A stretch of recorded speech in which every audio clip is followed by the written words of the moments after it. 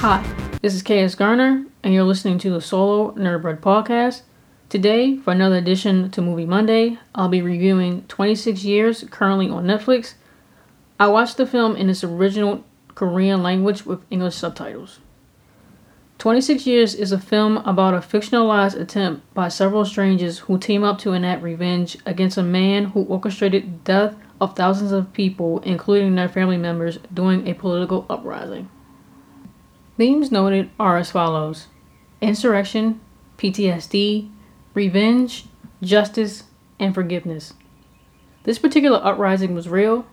It was the Gwangju Rising in May 1980 in Gwangju, South Korea. Many describe it as a massacre ordered by the government. This happened after university students were protesting martial law government before they were also killed, raped, and beaten. Many of the people participating in the protests and bystanders were deeply affected by the massacre decades after the attacks occurred. In the film, the parents of the people avenging those who've died suffer from severe PTSD just from the sight of the politician who ordered the attack.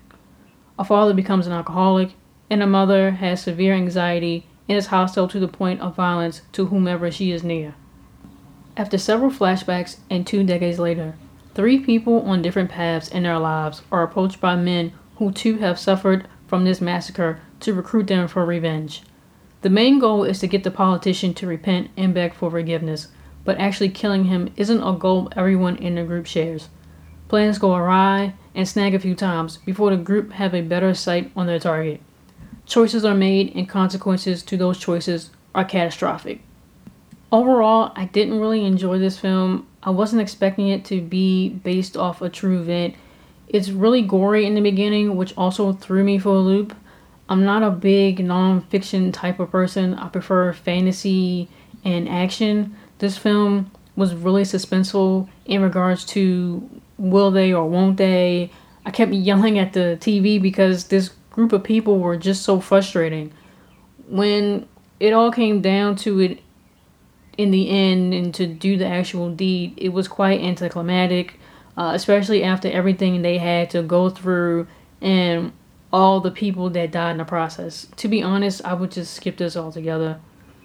Again, this has been another edition to Movie Monday, reviewing the film 26 Years, currently on Netflix.